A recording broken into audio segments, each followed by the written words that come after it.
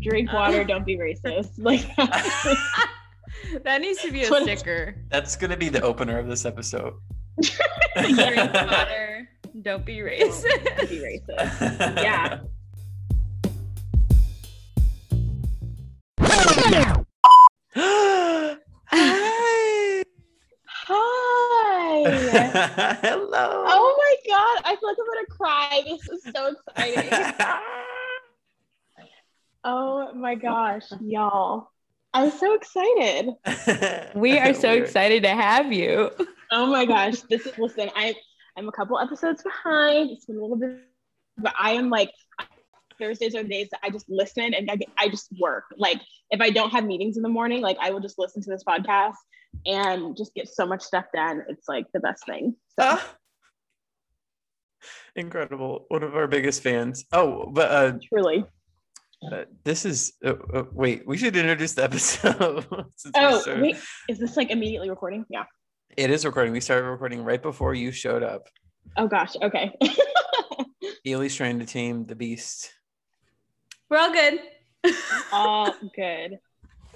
Would you like me to introduce the episode? Sure, go for it. Okay, well, this is episode 8. Is it? It's episode 8. Oh God. Episode 8, and we finally have, again, I don't want to say the other, but the other Leah Harris joining us. Yes. Thank you for having me. I have to say, I love that the first guest of this podcast was a Black woman named Leah Harris. It wasn't me, but I love that was the very first guest. That was a great episode. So we were really hoping to have you guys like back to back because we thought it would be hilarious to be like, and next we have Leah Harris. Oh my gosh. Yes. I love it. Also, I hope it's okay that I'm drinking a glass of wine. Oh, please do. Oh, it is always okay. We frequently drink. We encourage it, actually. That's what I thought. I was like, they've definitely like, I remember like first episode, Zach was like, I'm already like a beer in or whatever. So I figured wine was okay. Well, it's funny. I actually, for the last couple episodes, I stopped drinking because it was making me very burpy during the recording. Because I was drinking beer. So I haven't had a drink since I think the episode with my mom. But if you listen to that one, you know that she was drinking. So please, by all means, drink and be merry. Yes. Some wine. Well, the first thing we do is we usually check in before we dive into the deep stuff. Yes. So, Leah, how are you? Actually, we'll end with you because I know you have like an announcement regarding your life that we can put out there publicly now. Yeah. So Ely, how are you doing? I am well.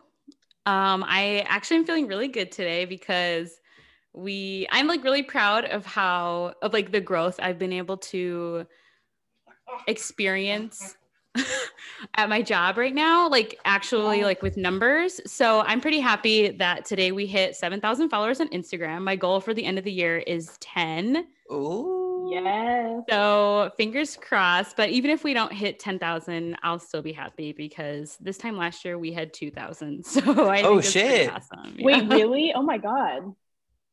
Yeah, it's crazy. Oh, look at you go. Grow that platform. Sure is literally she's like digging on my couch, so that's cool. We can't see her. The mic is blocking her, unfortunately. Oh, sorry. Well, she looks really cute, but also I believe it.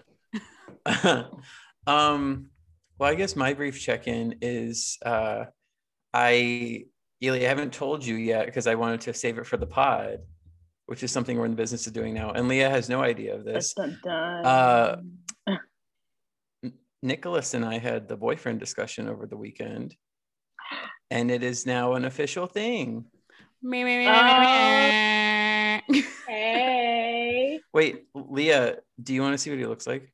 I do. I actually do. I was like, wait, you were going to ask. Get a quick. Yep. Mm-hmm. I knew you were going to ask. So it was on the tip of my tongue. That's so exciting. This is a picture. I met one of his good friends for brunch on Sunday, and this is a picture she took of us. Oh, cute. Yeah. Yes. Oh my God, I love it. Cute. He's a very, very good man. He lives in DC. A DC boy. Okay. But he's not a dick. most DC guys are fucking crazy, and I don't How want to far are associate you it. from DC? Like, is it?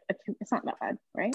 It's it's kind of far. Like if there's no traffic, I can get there in maybe 45 minutes, but I'd say the average is closer to an hour.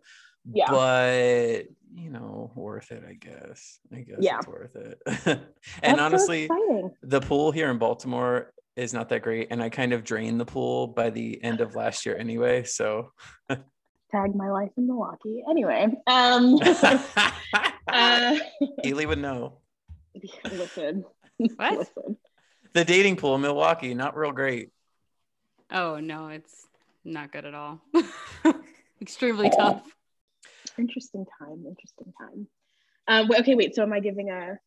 How's your life going? I haven't heard anything about your life for the I last know. 8 months. So please go off. So yeah, it's been crazy. I mean, I've been in Texas since August. I left Milwaukee August 1st, got on a Saturday morning flight one way. And at the time, honestly, if you would have asked me, I thought I would be like, oh, I'll be back in Milwaukee by like September. Like I'll have a job here. I left a lot of my stuff at with Eric and his husband. Shout out to the Wakando. That's what we call his place of residence. We call it Wakando.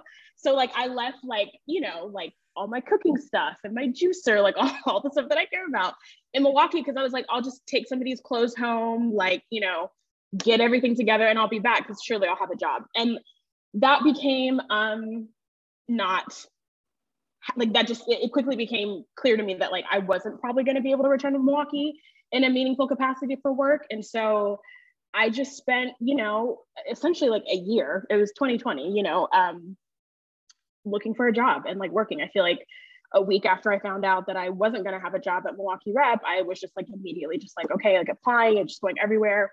But I moved back to Dallas and just kept applying, kept interviewing. I thought I would end up on the East Coast, West Coast, back in the Midwest. Like it was kind of like open everywhere. And then in February, end of February, I got the job that I currently have right now with the Theater Leadership Project, which is, I guess by the time this episode airs, it'll be out there. But at the time of recording, we are announcing officially tomorrow. And Theater Leadership Project is a new organization working on Broadway. So I work with a group of producers, Broadway producers, and basically it's a fellowship program that is looking to sustain the next generation of Black leadership on Broadway within commercial producing. So we're doing that by offering 3-year fellowships for exclusively for Black candidates across general management, company management, and creative producing. So the idea is that at the end of the 3 years, we're working with those individuals to get them full-time, place jobs.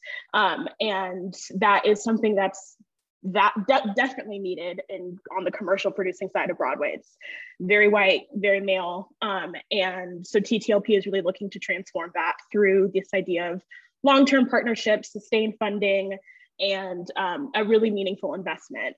So it's a 3-year fellowship, and by the end of it, we're hoping that the landscape of leadership looks different. So I'm the program manager for TTLP, and the producers I work with are just considered the founding members. So I'm like the only TTLP employee, but I work with all of the producers, and this has been in the works for a year, since June of last year, but obviously I didn't get pulled into it officially until March, but I had started interviewing at the beginning of this year really.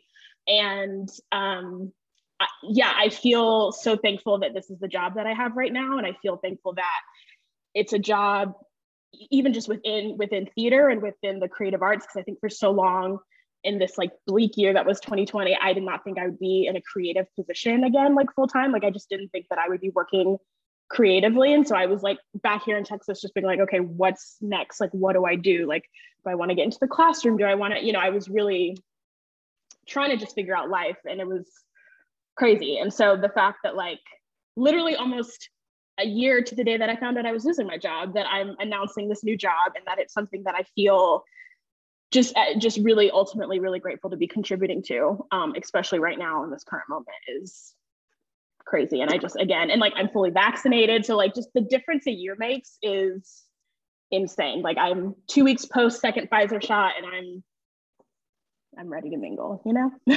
Work. That's amazing. I love that. Well, congratulations. Oh my gosh. Thanks. Thank you. I'm excited. Honestly, I mean, y'all know because we were texting about it when we are figuring out how to, but like, yeah, I'm happy that it'll be out in the public tomorrow, and you know, I'll post about it. And there's some pretty cool stuff in the announcement. So yeah, I'm excited. Are you staying in Dallas? Like, is it remote? Yeah, so basically it'll be remote for this kind of first year. And then probably around this time next year, I'll be looking at what a move to NYC could look like. Oh, you'd be close to me, kind of. Like I know. Well, and my younger sister's actually moving to Philly for PA school in a month, so I'll also be close to her, which is cool. So, yeah.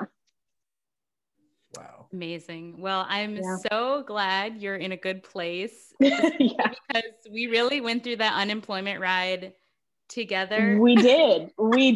I mean, if you just think about like just a year ago, like what we didn't know.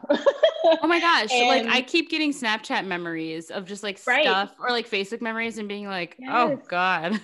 it's so crazy. A year ago today, because when the pandemic first hit, I immediately came to Dallas. I remember like there was an email at Milwaukee Rep that was like, okay, we're going remote, like whatever. And I was like, cool, I'm going to go to Dallas because like, I don't know what's going on. And so I was in Dallas for 6 weeks. And so a year ago today, I like posted on my Instagram, like last night in Dallas, it was quarantine, like headed back to Milwaukee, like ready to like do Milwaukee quarantine, whatever. And then a week later, it was like, what? So yeah. And like, we really thought it was going to just be like 2 weeks. Like, oh yeah. One of our old coworkers posted on her Snap story, like, goodbye desk, like I'll see you in 2 weeks. And that ended up being someone that we also got laid off with. And so she posted it again on like 1 year later. And I was like, why is this so sad? But it's also like funny because it's like, we had no idea. Like I literally bought a plane ticket to Dallas because it was like, my mom was like, the ticket's $100, just get here. Like, I don't want you, you know? And so I was like, okay. So yeah, no idea. And it's crazy. It is crazy. But yeah, very, very happy with, you know, in terms of employment, just how it all ended, because got scared there for a minute, y'all, you know. Well, we're all in a better place since that shit show. Yes. God. It's crazy. Yeah. What an amazing roller coaster. It's been a roller coaster. It's been crazy. Yes. Well, should we dive into the topic for this week? Yes. So for our listeners, we've made reference in the past to an upcoming systemic racism episode, and I guess for now this will kind of be that. We were going to do an episode purely on white American theater, but then when we started contributing to our outline, we realized that maybe we should open it up a little bit. So I think we're going to call it exhausted by institutional racism, but we'll see how the conversation shakes out. And I will be taking a little bit of a back seat today, but yes, I'm still excited nonetheless. Are you taking a back seat because you are a white male? Yes, I did add one thing to the outline just because it was current events, like yesterday when we got the census information in. Yes. But we can get to that later. So that's also like a Oh, and I had lunch with my coworker Gabby today, and I told her we were recording this episode, and she suggested that we do a content warning for those who might not want to relive these conversations that have been happening a lot in the past year. So I don't know if that guys think that's a good idea or not. Yeah, I think always. Yeah, always. I think I have such an interesting relationship with like content and trigger warnings, especially when it comes to like, you know, like working in theater and stuff like that. I feel like sometimes my own like personal, like, we don't got to censor this. This is art. This is important. But then like, I also recognize that I've worked and produced art inside a white institution, like at Milwaukee Rep and Dallas Theater Center, you know? And so, yeah, I have such like an interesting relationship with like content warnings and trigger warnings. But yes, I do think it's important to say that, like, you know, we're going to talk about racism and whiteness and white supremacy and anti-Blackness and anti-Black policing and all those things. I mean, those are things that I, you know, talk about. And I feel it's important for me to talk about those things and use those words and be specific and with my language. So I guess maybe that's the trigger warning that's this conversation may contain a combination of any and all of those things. So if that's something that might be heavy or sensitive for you, if you are a listener right now, which is understandable given, the life that we live in, the world we're in right now, maybe catch him on the next one. That was a very adequate content warning. Thanks, Leah. Was that good? Okay, good. Yeah. I thought one of us was going to do it. You just. Well, I kind of was like, I don't know. Well, I didn't know if you were like asking me to like contribute to what yeah. So I was like, well, here we are. Thank you. Yeah. If you need me for any of your other things, let me know. Let me know. Just record intros for all of our podcasts from here on out. Yes, I will. Oh, I'd live for that. Okay, well, wherever you guys want to start, have at it. Good luck. Well, Leah, as our guest, what do you feel comfortable starting with? What's been on your mind? Oh gosh, I mean, a lot of things are happening right now. Like a lot of things are happening right now, and I feel like over the last year or two, I've been like, especially just with the pandemic, it was like, I'm living history right now. Like this is going to be a moment in like 10, 15, 20, 30 years that I'm like, I survived 2020. I survived that pandemic. I survived, whatever. So a lot of things are happening right now. And I feel like, and I think I put some of the outline, but like, I feel like I'm trying to like do myself a favor in the sense of like really thinking about where I want to put my energy when it comes to all of this stuff, when it comes to talking about racism, when it comes to showing up in these conversations. Because I think what I've learned about myself and what I saw in 2020 and even leading up to that is just how quickly I get burned out and how quickly I think other Black women and other women of color get burned out and maybe aren't so quick to call that out within themselves. Like I think I even just think about my time just in Milwaukee in general, like even just outside of like being in the rep and just like, just not being vocal enough with myself and honest enough with myself, saying like, I'm burned out. These conversations are draining me. This is no longer serving me. I'm no longer able to show up in the way that I want to show up. Like I should pull away from some of these conversations. And I guess a lot of that is fair to say that happened at work, but I leave work and I'm still a Black woman having to live in this world. So it's a constant thing that I'm thinking about, of just like where I want to engage, where I want to put my energy, how I want to show up in my activism. Because I think also like what I'm seeing, especially with social media, is that like so many people have so many different ways of showing up in terms of activism and showing up in terms of like solidarity, right? And it's like social media amplifies all of that. And I think definitely for me, like last year, there were times where I was super vocal on social media about certain things, and I was super like contributing to that narrative and sharing the articles and like going hard on like so many different things.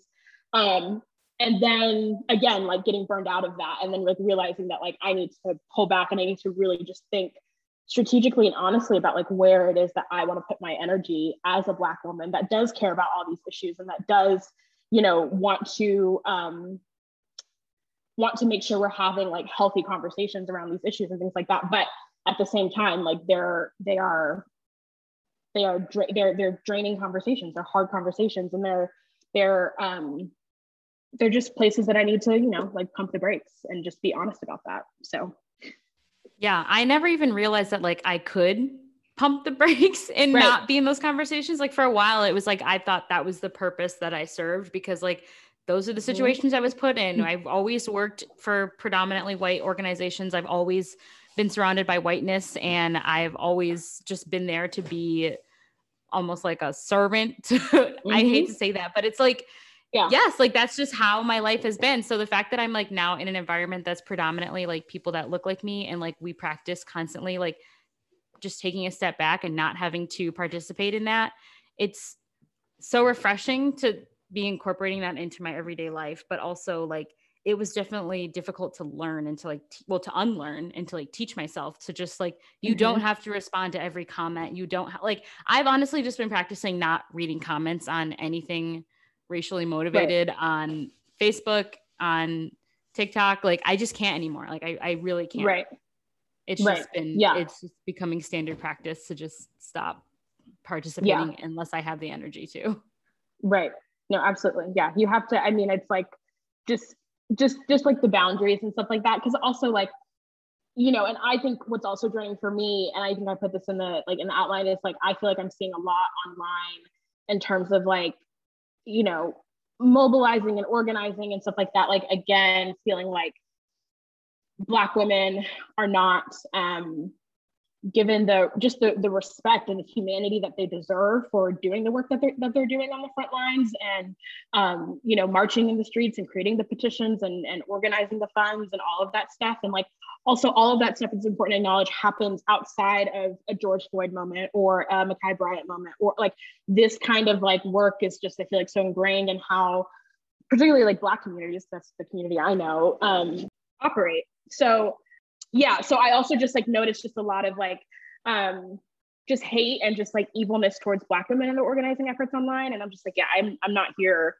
to see that. Like, I'm not about to like drag or like participate in that. And like that's also, I think, why I also like pulled back on just like posting certain things and things like that. And like, you know, just like also feeling like I'm monitoring like how people are showing up or how people are like crafting a statement. It's just like, no, because it's like also like at the end of the day, like racism and anti-Blackness and like, you know, agents of the state are killing us, right? So it's like, I don't care necessarily about how well you can craft a statement or how quickly you can post a link or how quickly, like, it's just like really like pulling out. It's just like, we are literally being shot in the streets and y'all are still having reading groups about white fragility. And like, I just like that gap of just like understanding is just like where I have had to like separate, because like, yeah, Black people are dying and y'all are reading. So we gotta move differently here. Yeah. Well, actually, I'd like to ask you then, what kind of things would you like to see? What different ways do you think society needs to move to just go beyond understanding white fragility? Because I think at this point, we all know that white people are fragile as fuck. Yeah. I mean, I think like, you know, it's like, and that's the thing, it's like, it's all systemic. It's all systems. It's all systems that were not built by people that look like me, that were not meant to support people that look like me, that were literally meant to harm and kill and cause violence upon people like me. So it's just like, it's hard because I toe this line of like really working to imagine a world, to like answer your question, to imagine a world like without police, or imagine a world, you know, where, you know, healthcare is just free, right? And like imagine a world where, you know, there are thriving communities and like all these things. But it's also like, I get so stuck by that, because I'm just like, you know, we're still, all of our systems in America are capitalist, are ableist, or, you know, and so it's just like, I'm still, I think in my personal journey, like I'm still trying to figure out how like I can, as a Black woman, like imagine a world, imagine a utopia, imagine all these things that really has a liberated people.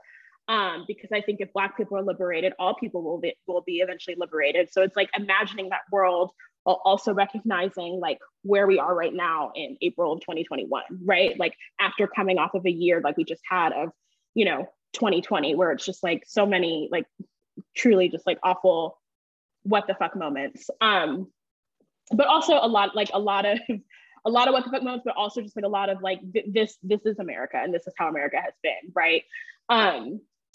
So like I don't even really know if I can fully answer that question. I think that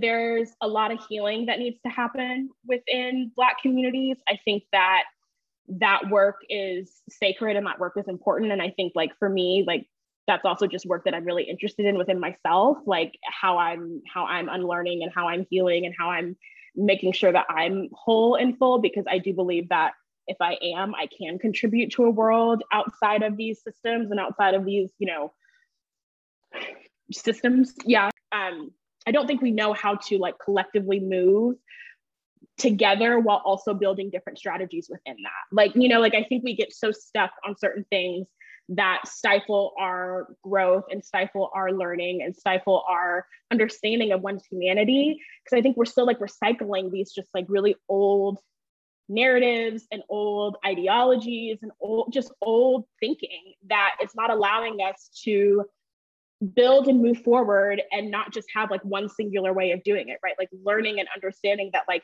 we can have multiple things can be true, multiple movements towards a liberation can live and coexist and be true. I think we got to stop being so narrow. I think we got to stop being so singular in our thinking and so binary. That's something that I'm also still working on, right? Like the amount of times that I continue to think in binaries is like just really scary to me at this point, because I'm just like, why is this so, it's so ingrained. So just breaking out of that, and I'm not even really talking I'm just binaries in general, right? Like just breaking out of just these toxic binaries. So it's still work and things that I'm learning as well. But I just think, you know, we're still so narrow and singular in our thinking and in our understanding of one another and how we progress and how we degress and like all these things. And so we just got to get better at that. Well, and I like the note that you put in here that like a lot of the organizing that people have been doing, especially in the last year, is also still a little bit harmful, because sometimes it really does come from our own people. And it's difficult because it's like you want to have that balance between being able to encourage your fellow like Black and brown folks to unlearn what our white supremacist society has taught us that is harmful towards other marginalized communities. But at the same time, we can still harm each other by constantly holding ourselves to this extremely high standard, when in reality, we're all kind of like baby organizers. We're like still learning and trying to figure out what this means and what this looks like. And it's definitely not easy, but because the times that we are in now just call for radical change, like we expect this level of perfection amongst all of us, and that's harmful as well. So it's just like a balance between checking ourselves but also not creating a ridiculous standard that is impossible to reach. Yeah. And I think like saying like we're baby organizers is like, I think our survival depends on it, like truly. Like I think we are living in a world now where our survival depends on the ways that we can capitalism and all of these things at the center of it. It's like that's even within that BIPOC organizing. It's like, are we organizing we're still organizing within white structures. We're still organizing within the structures that harm us. And so when one of us slip up or when something happens and we're not, you know, all on one accord, that's whiteness showing up, because we're still organizing within those systems. And again, I think it goes back to what I'm saying is like, we got to really, really start pushing ourselves to think outside of that, and like, and think outside of, you know, appeasing white people or looking palatable to white people. Because again, like, I just think we're beyond that. Like, again, agents of the state are killing us in the streets, and for the most part getting away with it. Yeah, I 100% agree. Zach, do you have any questions you want to ask? I feel bad. You're just like sitting there. You're allowed to talk.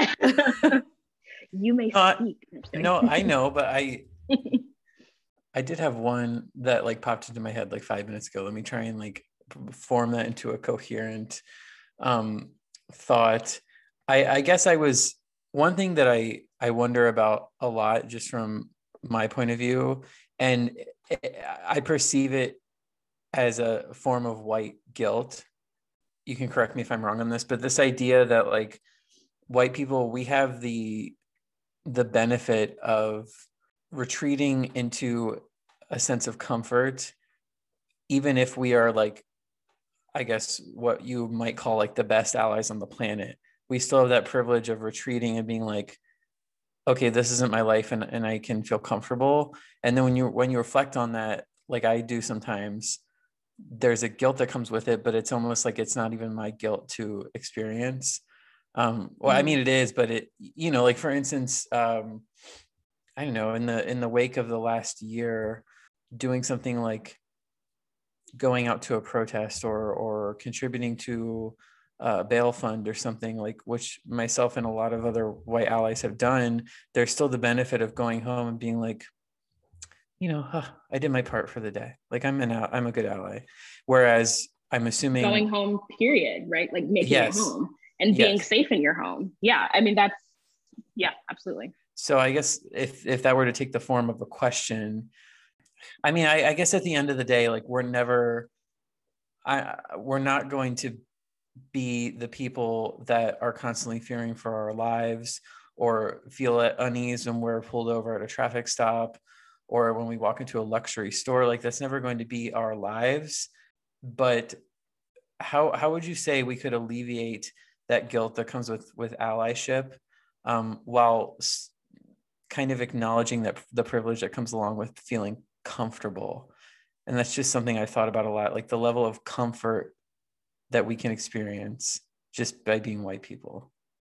I think, your skin experience, by having white skin, there's always just going to be built in comfort to that. And the closer you are to having white skin, there's always going to be built in comfort to that. So like, again, like you said, like going to a protest and like making it home, like that's privilege, that's comfort, like that's not afforded to all of us. And I think, I don't know who said it. Like, I don't know where this was quoted from, but it's like, basically like white people should always feel uncomfortable. Yes. White people, as long as racism is alive, white people should always be uncomfortable and should always be, unpacking like what to do with that guilt, with that uncomfort, and with that, because I guess I'm just like, we live in a world where, again, your whiteness and your proximity to whiteness, there's just built-in safety there, right? And like, so in terms of just like, and again, that does not mean that white people are not, don't have struggles. That does not mean that like, but that does mean that, again, the likelihood of you being able to make it home to a protest versus me, right? Like in terms of safety, looks different. And so I don't really even know if that answers the question, but I just feel like it's important to like acknowledge that our work is going to look different, right? Like the work for white people is to really uproot these systems, right? And to really dig in and like figure out like why is this comfort something that I can just rest in? Like, what should I be doing with this? How can I make sure that I'm always staying on top of what it is to like unpack and unlearn what this white skin, what this white privilege gives me. And my work looks different. Like my work is how do I sustain? How do I stay healthy? How do I stay alive? How do I stay safe? Like, all of those things. And so, yeah, I don't know. Does that answer the question? I feel like maybe it doesn't. Well, I feel like I didn't even really pose like a question. It was a thought that was swirling around my head. I guess another thought that's been swirling around my head is this idea of the you could call them the typical white progressive, like young white progressive. And Ely's actually been helping me out with these sorts of things. When you have white progressives that I guess you could perceive it as a sort of shallow indictment of racism. And they may even show up for protests or two. They'll post on social media, but the lack of sort of meaningful engagement with that whiteness, I see a lot, and it's uncomfortable. I think part of the reason why it's uncomfortable is because I've had to face how I have done the exact same thing. Right. And the thing I'm thinking of actually is, I guess, rather benign in the grand scheme of things, but like I was going to post a TikTok last week that I'm glad I ran by Ely first, because she gave me the whole rundown about how it's basically like a trend that's being taken over by white people that started with Black creators, which apparently has been happening a lot. And now every time that I see that on my page, I'm just like, because, like, I don't want this to sound altruistic, but like, I sought education, so to speak, on this minor issue. And it's just like a lot of white progressives don't seem to seek any resources or education and just kind of begin and end at racism bad, Yes. Yeah, there's definitely there's a lack of nuance there. And it's also just like, in terms of like TikTok and culture and trends, it's just like, I don't think we also like talk about like just how much this gets taken from Black creatives. Like, oh my God, let's talk about Addison Rae being on the Tonight Show doing dances, right. 90% created by Black people. And it's just right. like, and then people are praising Jimmy Fallon for inviting the actual creators via video chat, like on the show. And it was like, why are we praising something that he didn't do? This? He should have done this in the first place. Right. I didn't see that until like the apology moment. Like, because I saw that like they were like being featured. It was like, oh, look at these Black and brown kids on Jimmy Fallon. That's how I saw it. I think like HuffPost Black Voices like posted it, which is why I like saw it or whatever. And so then I like did my research and I was just like, yeah, like all these like white TikTokers and influencers are like stealing from Black people, like just taking from Black people and profiting and making so much money. Yes, it's cringy too, because it's like Black people, I mean, we do the most. We put our heart and our soul into this type of stuff. And these white folk are recreating it, doing the bare minimum. Like if you see side by side between like the actual creators of the dances and then Addison Rae doing her little like, hip thing on the Tonight Show. And then like the fact that she's the one that's getting rewarded for these things. And then when people are like, oh my God, how do you feel about like people saying that this is fucked up? She's like, oh, I don't really think it's that big of a deal, blah, blah. Like they don't even see it. They don't see that they're mediocre and that their mediocrity is being rewarded. Right. By whiteness. I mean, whiteness allows that, right? Like Jimmy Fallon and his white show with his right show, like all these white people were like, let's get this pretty, like, you know, blonde, whatever girl from the South. I think she's like from Texas. She's like from the South, from Louisiana, wherever, from the South. She's like different, like, you know, and she like has this like, you know, beaming person. Let's get her and let's get her on the show and let's have her do all these like, you know, dances, trends, whatever that Black people created in quarantine. Like, it's just like, this is like what we were doing for a year because we didn't have anything else to do. And now that we are in a position where that some of that can be even more public, right? It's like the profit goes to white people. And like, that's racism, that's systemic. That is like, you know, and again, it points to just like the lack of regard that people have, the lack of regard that people have for like Black life and like just and Black creativity and just Blackness in general. It's just like the lack of regard, and it's gross. It's gross to see. And white creatives always seem to get a sort of benefit of the doubt that a lot of Black creatives don't. And I actually, this calls to mind the Oscar ceremony that we just had a couple days ago. You know, it's like this idea where Frances McDormand won her third Best Actress Oscar, and people are quick to say like, oh, but she was great. It's like, no shit, she was great. She was nominated for a fucking Academy Award. And the fact of the matter is like, what did Viola Davis have to do to become only the second Black Best Actress winner in 93 years? Like, what does she have to do? Like, you know, she could have easily won that award, but instead it went to a white woman for the third time. Or like I hate to say it, but Chadwick Boseman died and will never have a chance to win an Oscar. And even under that circumstance, he still didn't get it. He still didn't vote for him. Right.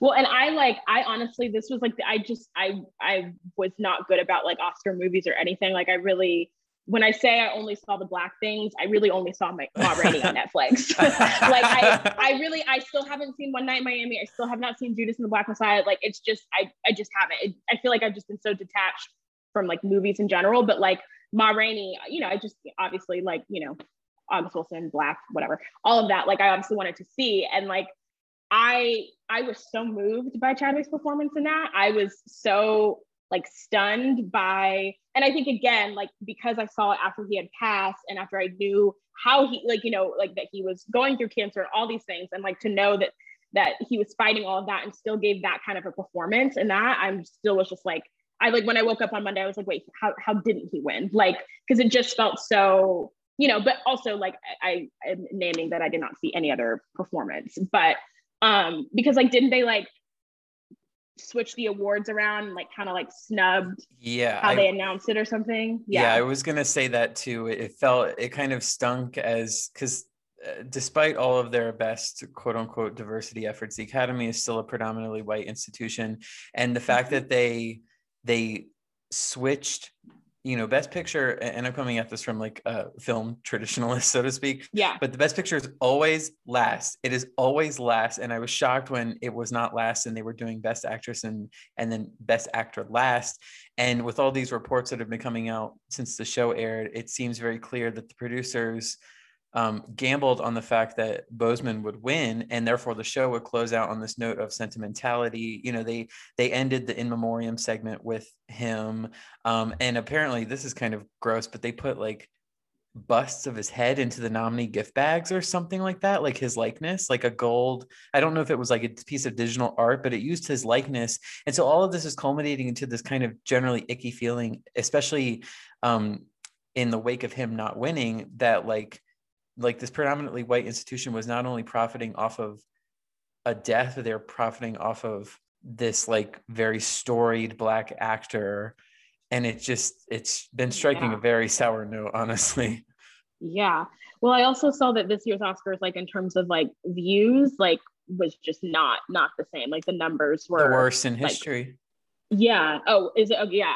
Yeah. I saw just where they compared it to, I guess, like last year's or whatever. But I also think, because I also think for myself too, the past couple of years with the Academy Awards and just like in awards in general, like I always am just like, you know, if the shows, music, movies, whatever get nominated that deserve to get nominated, like that feels like enough, because like so often I just feel like it's just never going to go to the person that, you know, I feel like deserves it. But that's just me. So I've just always just defaulted to like, you know, the Academy is a white institution, you know, the Recording Academy is white, like all these these are all white institutions that make a lot of money and give a lot of white people a lot of awards. Like that's just my feeling about it.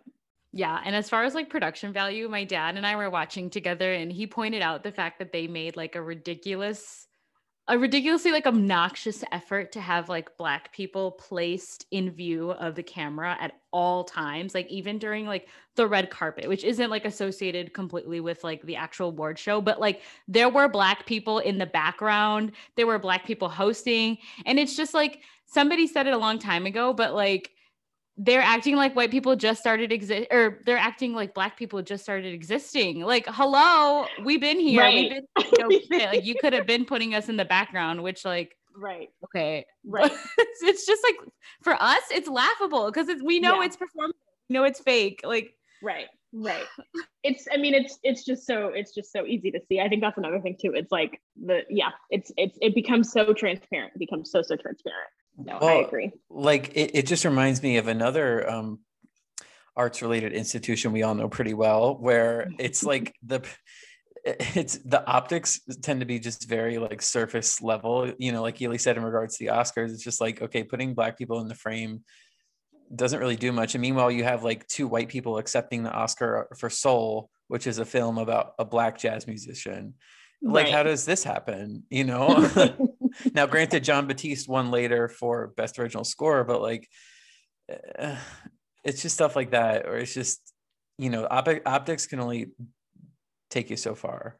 White institutions. And optics are also like whiteness, right? Like the signaling, like all of that is also whiteness, because I feel like that is like what white people are like. This is what will look good. This is what will look like we are living out our mission statement. This is what will look like, you know, we are inclusive. This is what will look like the things that we say that we are. But it stops there. Like I think you said, like there is no deep engagement as to like even just questioning like, well, what should this look like, white people, right? Like what should this, you know, MLK poster like, or whatever it is that's involving Black or brown people, like, well, what should this look like, you know? And there's just no deep engagement beyond it. It really is just like white people saying that like this is what is what is going to make us feel good, and so what's going to make us be able to like send the email or go home at night or like go to the board meeting and present it or whatever it is. It stops there, and it's important to know that it stops there as you continue to engage with certain institutions. So yeah, but also like I can imagine it's a good idea to consult Black people. Like, you know, Ely and I were talking about in our second episode when we were talking about media representation, and I was going off about Malcolm and Marie. It's like, consult a Black person if you're going to write a script like that. Or even like, okay, the Oscars, again, like the 3 producers of last weekend's show were all white people. Like, would it kill you to bring in a Black producer? Like, it's just, Right. And then that just continues to play into the narrative of like, well, they don't exist and they don't, they're not allowed, like, right. And so it's just like, even like, and even in like the work that I'm doing right now, like it's, I'm constantly having to remind myself that like, this is such a different kind of offering in its scope, and that it's specific, that, the first 3 years of this program is going to focus on Black individuals, because we believe that by focusing on Black people and creating programs around Black people, we will be able to make space for full BIPOC leadership representation. But like also just having, even within myself, having to combat the narrative within the arts and theater and on Broadway that like there aren't any Black creative producers, or there aren't any Black GMs, or there aren't any Black, it's just like they're out there. There are people out there. What we have to talk about are the systems that you all have put into place that have historically and systemically excluded Black people from getting those opportunities. So, I think what TTLP is trying to do is like combat those exclusionary practices, right? And like make sure that these individuals have what they need to sustain, 3 years in New York, working on Broadway. And so I've been thinking a lot about like, just in regards to that, just like care, right? Like just care, and just like making sure that like this is something that like at the end of the 3 years, no one feels like I'm completely burned out, I don't even want to continue working, like that this is something that they can sustain in general. Like I'm also just like really keen on making sure that like the work that I'm doing in any space is like that there's always like built-in care for Black people and for Black individuals in any kind of work that we're doing. Because I think I recognize, whether it's in like an organizing space or like a official workspace or anything, there's always labor that is like, somehow, through osmosis that gets put on Black people, and well, through whiteness, right? Like through whiteness, there's just labor that gets put on Black people. So just like always making sure that like whatever I'm doing and whatever I have my hands on, like making sure that there's like care built in for that is super important. Well, what you said takes me back to that training we had with Carmen when EDI was still a thing at the Rep, and it's something I think about a lot, when she was talking about how white folk need to speak up, they need to alleviate some of that labor off of their Black peers, which struck me, and obviously I'm sure that not everyone would agree, but it struck me because I always thought, and still continue to think clearly from what I said at the beginning of this podcast, that it is white allies' job to give the space to our Black peers. But I guess Carmen, I don't know, I still don't fully understand it, but I do think about it a lot. If that makes like sense. In terms of like when to give space and like when to like step up and take space. And I think that's a bed of hot coals that a lot of white allies walk on, who are at least aware enough to be like, okay, I'm not going to speak over people, I'm not going to step on toes. But when I think about what Carmen said in terms of like doing the work, like not expecting Black folk to always do the work, because it leads to this sort of burnout that you've been talking about a couple of times throughout the pod. Right. Well, and I think it's like, it's easy. I again, like, I don't know. I haven't lived, I don't know. I'm not a white person, but I would imagine it's easy to like step back on the line of like, well, I want to give space, like, right. Like I want to give space, create space. I think a lot of white people are doing that right now. And I think that some of that is important. But I think there also is like a level of work and understanding of like, when Black people, Black women, Black trans women, whatever are being harmed and are being asked to do additional labor, or are being, questioned, or are really just like, just the amount of gaslighting that comes our way, or at least comes my way, in certain spaces. It's like, I feel like that's also the work that white people need to do, of like knowing when to like speak up, right, and like take up space, and speak truth to power. But also too, like, I think I understand what you're saying in terms of like knowing when to like pull what card. Like, is this a moment that I say like, hey, stop? Or is this a moment that I'm like, again, like that navigation is like on my end is so like, I'm always in a space where I'm having to like that kind of deference is never given to me. And like my navigating of those spaces are always so different, because I'm having to navigate, like, am I being talked to like this because I'm Black, because I'm a woman, because I'm young, because I'm in this current space with all these older white people, in relation like to like jobs and stuff like that, because I talk a certain way or because I'm from a certain place, whatever that is. It's like that's what I'm constantly having to navigate around. And so I guess it'll always look different depending on the space. Like I don't necessarily know if there's ever been a moment in my, I'll just say like professional career where I've needed a white man to like buffer for me or to like interfere for me. Like I can't really think of a moment where I'm like, oh man, I wish that white man would have like stepped in and like done that. Cause I feel like in certain moments I'm able to hold my own and I'm able to kind of know when I feel like I'm able to navigate whiteness in those spaces in a different way. Sometimes there's even more harm done if white people try and like, interject. And, like white saviorism is a real thing that I think is also probably what you're talking about in terms of like, I just don't want to be like the white savior or whatever. Yeah. Another thing that came up a lot at the rep in particular, especially in those EDI spaces, this is something I also see a lot of white people engaging in, is this competition of oppression where they have to bring up their like, oh, I get it because I am gay, or I get it because blah, blah, blah. And it's like, yo, that's not the point. It's very Honestly, cringy. That happens with brown people a lot too. We've like had to work through this at my job all the time, like just understanding how we've all been oppressed by the same systems, but now that's causing us to kind of like we always say, like our trauma is like bumping together, because like even brown people do play oppression Olympics with black people. And I've also experienced this a lot, like in being a mixed person, where like half of my family is Latinx and then the other half of my family is black, and just like trying to combine the experiences.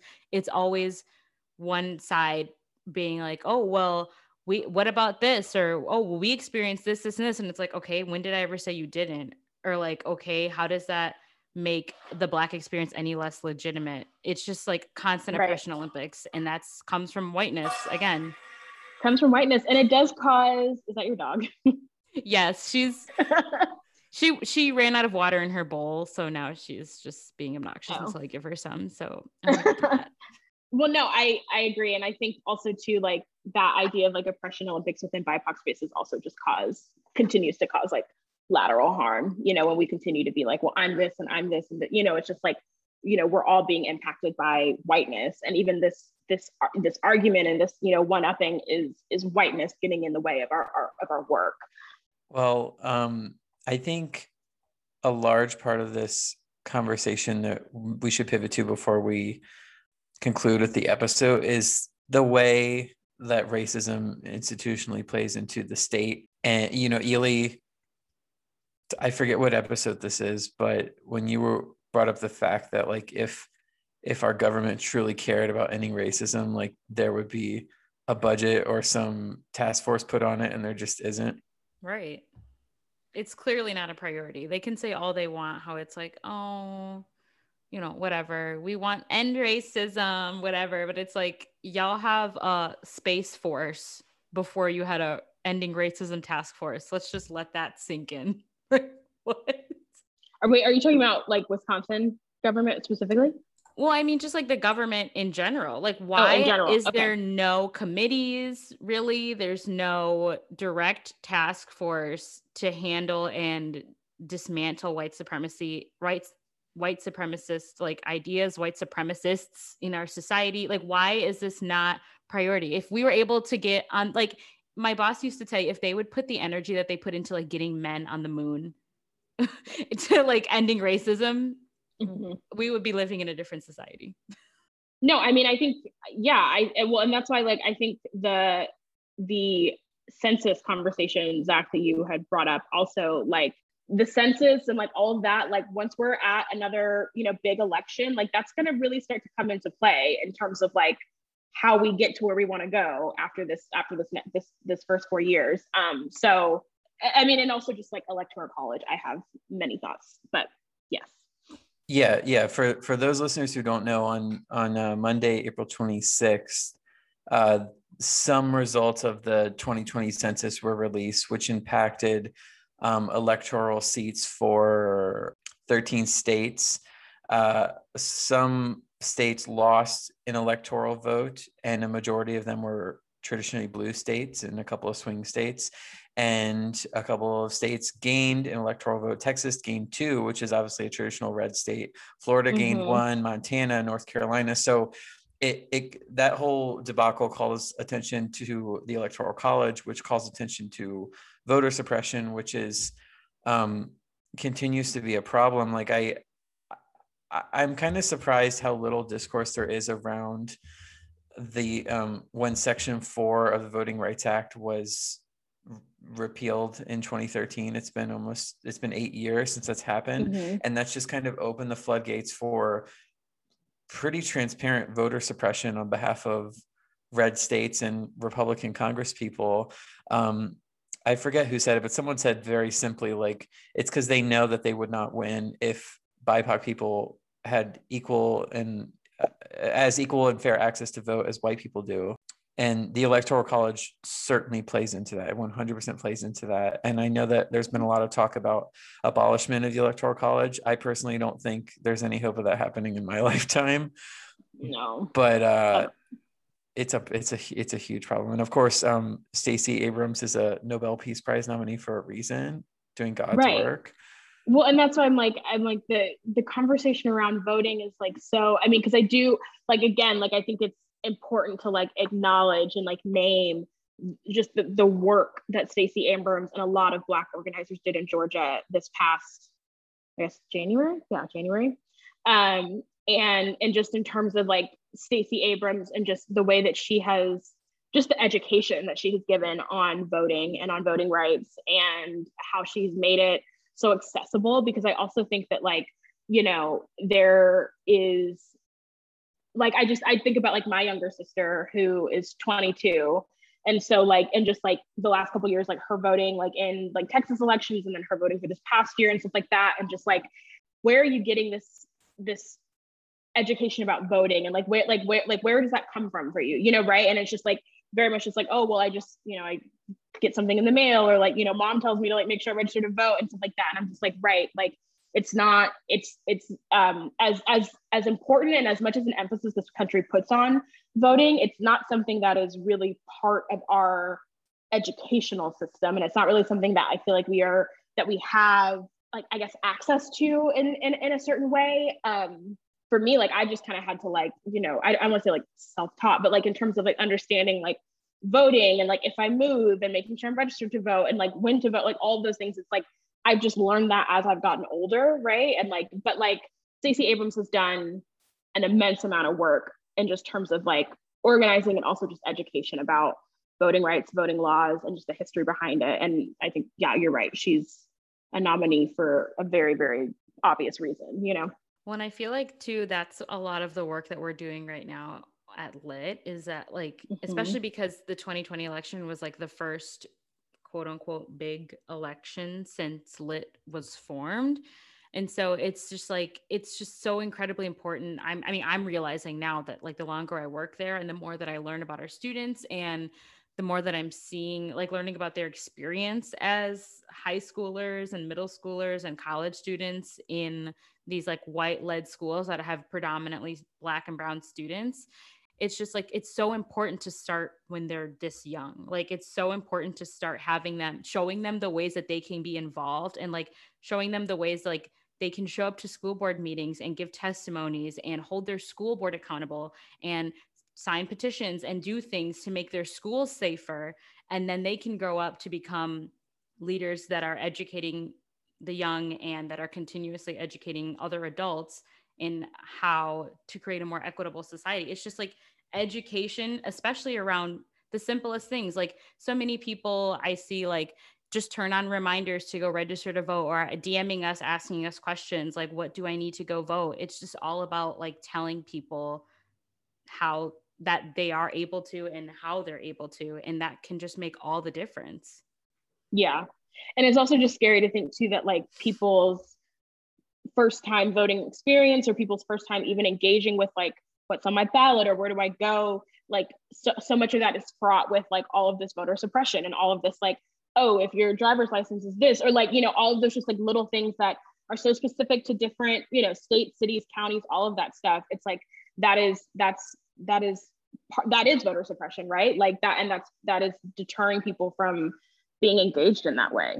So, well, and even like outside of just like the racial divide, like now Wisconsin has a rule where you have to have a Wisconsin ID to vote as a Wisconsin voter. And think about like how many of actual like smaller Wisconsin towns are college towns. And now those right. students can't vote in Wisconsin. And it's like, we all know college towns or like college cities are usually more right. liberal. It's just like, right. it's an obvious way to try and sway the election one way or the other. But like, right. if they think that we're not going to try and go fight our way through it, get those kids to either vote in their home state, get them a Wisconsin ID, right. something, like we're going to push through it. But the fact that we have to is incredibly exhausting in itself. Right. And then there's more general things like the fact that voting day, particularly for the presidential election, is still not a federal holiday in this country. And a lot of service workers in particular who, you know, who might not have as lenient time off as the corporate world, it's a struggle. And obviously a lot of service workers are young people and people of color. So it's just another, you know, it seems like a benign thing, like, oh, like it's voting day and the polls are open for 12 hours, but you know, you'd be surprised. Yeah, like that's just for so many people, like that's not accessible. Like I'm in my position, I've never had to, like, you know, I've always, I guess, worked in places that have encouraged, you know, voting and always kind of allowed that. But yeah, no, absolutely.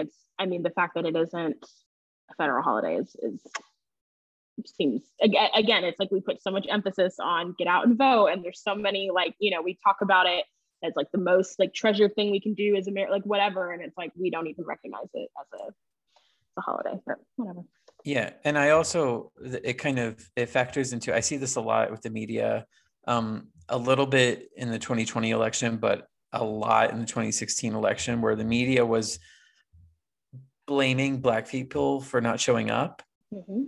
In the wake of Donald Trump's victory. They're like, why didn't Black people show up? But it's just, it seemed a little tone deaf to me because of all these factors that we've been talking about, you know, or for instance, like in these areas of extreme voter suppression where there's 3 ballot machines for communities of color or something like that, you know, right. A lot of people I'm sure show up, they can't wait in line for 3 hours as much as they might want to. Oh. They might not be able to wait in line for 3 hours. They might have an ability issue, or they might have to go to work. You know, maybe they can only get 2 hours off. So that shit is just really annoying. Like a sort of like blaming BIPOC folks for not showing up, but it's like, it's not that simple. No. And it's, I mean, again, it's systemic, it's policy. It's like, there are people that are actively, you know, our elected officials are actively working to make sure that someone like me doesn't vote, right? And that my vote doesn't count. And it's like they are writing laws that are continuing to exclude, you know, Black people and people that are not white. And so it's all systemic. It is all systemic. And then you have Aunt Karen on Facebook writing about how her vote isn't going to count because of all the mail-in ballots and blah, blah, blah. It's like, sis, your vote is like the first one that's going to get counted no matter how you send it in. Please relax. Right. White people want to be oppressed so bad. So bad. Yes. Well, yes. But anyway, is there anything else you wanted to touch on before we get to the remedying the exhaustion? Let's talk about the remedies. Okay. Remedies. Yeah. So I feel like I said kind of earlier, like one thing that I'm, especially like after just like the last couple of weeks, like just I'm trying to like just be intentional about when I disengage from like social media or like whatever that is, and also just making sure that when I am engaging in social media, that like my social media is reflective of, you know, my life, my experiences, that it's like infused with like positive, like just good things, right? Because I also think there was a point in summer where I had to just do a cleanse of just like, why am I following this account? Why do I still like this? Like just things like that. So like that's just been one thing that I really have been trying to like just really be more intentional about. And also, I mean, I think y'all know this, like I love to cook. So I cook a lot. And I actually just moved into this apartment and I have like this lovely kitchen and a big old sink and all that fun stuff. So I'm having fun, like just cooking in a different space and in a different kitchen. But I always talk about just like the importance of like making something with my hands. And like, for me, like that's food, like cooking. And I think that like whenever I'm in the kitchen, it's just like the one space that I can completely zone out and I can be creative and I can like make whatever I want. And like, I'll listen to a podcast or listen to music and I'll just cook. And I've just always loved to cook. And it's just kind of been, especially in 2020 in quarantine, like it was just, I had so much time. I am trying to work on some sort of like ebook, cookbook thing that I can share. I know I'm like, I guess since I'm saying this on a podcast, I should like, yeah. But like, I really have been trying to work on it and just really trying to figure out, I've always just kept in the back of my mind. I'm like, it would be so much easier if I just was really diligent about keeping up with these recipes, organizing them somehow, and just making them like easily accessible to my friends. Cause like, I really do just want to share it. And a lot of it is just like, again, stuff that I just like make up or do my own spin on or like whatever. So just being honest with myself about when I choose to engage with certain topics, how I choose to engage, and just like making sure that like I'm doing everything I can to like sustain myself to be like the best person I can be when I do show up, right? Or like when I do engage. So I thought Ely was gonna say something. No, sorry. I just like chugged a bunch of water and now I'm like coming back up. Well, I love how Leah proceeds to open her gallon water my bottle. God. That thing is fucking huge. This is hydration. This is hydration. Listen, for those that are listening, I think this is a half gallon. Is this a half gallon or is this a gallon? I think this is a gallon. I try and drink one a day. I really do. I do. I try to drink one a day. It has the markers. I'm obviously behind because right now I'm at like 4 o'clock and it's really like, almost 9. But yeah, I'll finish this before the end of the night and then I'll wake up at 2 a.m. and have to go pee. And then I'll fill it up again in the morning. So. Oh my God, I'm literally crying. I think we just pulled it out like It's hydration. I have to, before I was on the floor and I was like, that feels weird. Hydration. Oh Stay hydrated. Honestly, yeah, this is your daily reminder to drink some water. Drink water, don't be racist. Like that needs to be a sticker. That's gonna be the opener of this episode. Drink water, don't be racist. Don't be racist. Yeah. This really has, it's been I don't want to say it's been like a game changer for me, but just in terms of just like realizing how much water I should be drinking, like this has kind of put it into perspective. Cause like, even if I don't finish all of this in one day, I still feel like I've drinking a lot of water because I have. But yeah, it's called Bottle Joy. And I love the word joy. I have joy tattooed on my wrist. So like, it all feels like me. I love that. It's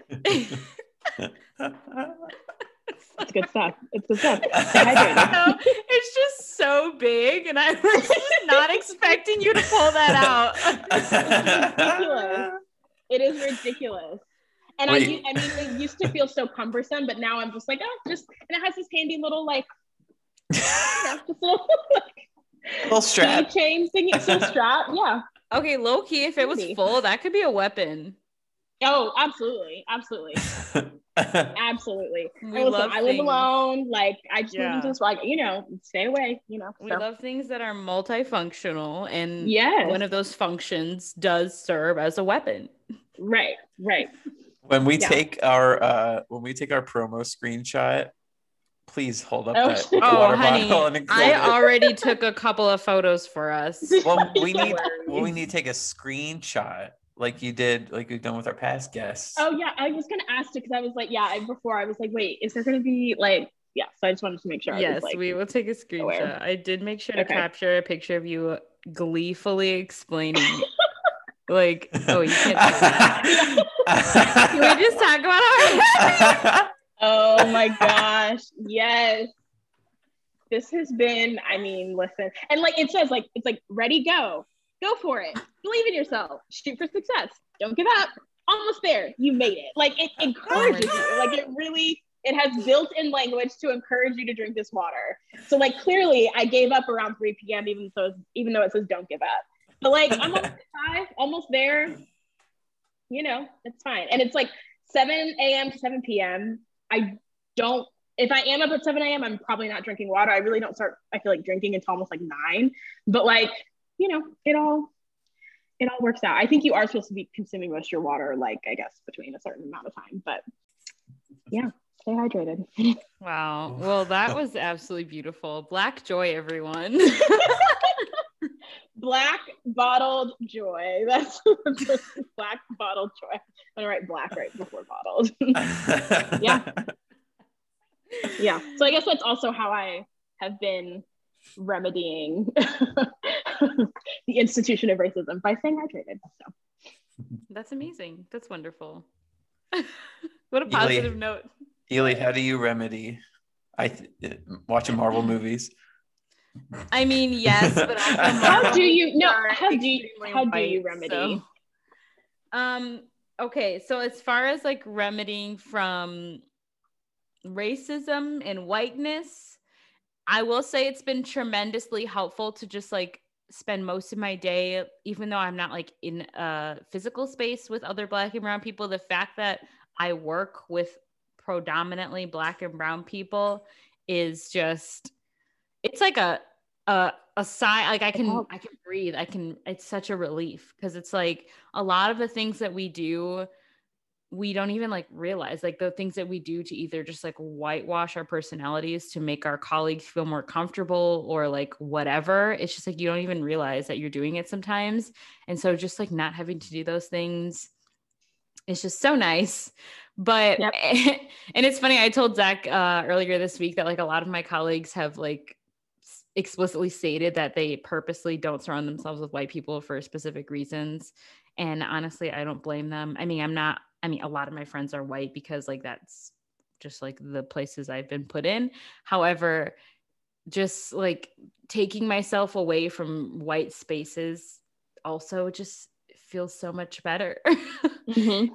And I have been trying to be more intentional about like consuming Black media. I mean, obviously I'm not perfect and the world is also not perfect, but I mean, I've been trying to read more Black fiction. My boss is a bookstagrammer, and she did this one challenge online where she was like, take a picture with books that like with all of the Black fiction that you've read. And she had this huge stack, and I was like thinking about it, and I'm like, have I actually read anything?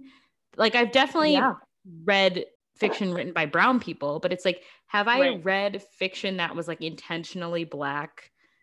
I don't think so. So now I'm like really trying to consume Black fiction. I'm reading Hood Feminism right now. I have it actually right here. Mm-hmm. It's very good. Yep. Have you read this? I haven't. Okay, so I started reading it, and then it's my sister's book, so I haven't like finished it. I read maybe like the first like 100 pages. Okay, yeah, that's like about where I'm at right now as well, and it's just like opening my mind to like the little things that I was taught like as a kid that I thought was like normal or fine, and it's like, no, this is all anti-Blackness. It's crazy. It's crazy. So yeah, that's good. I'm reading Toni Morrison also.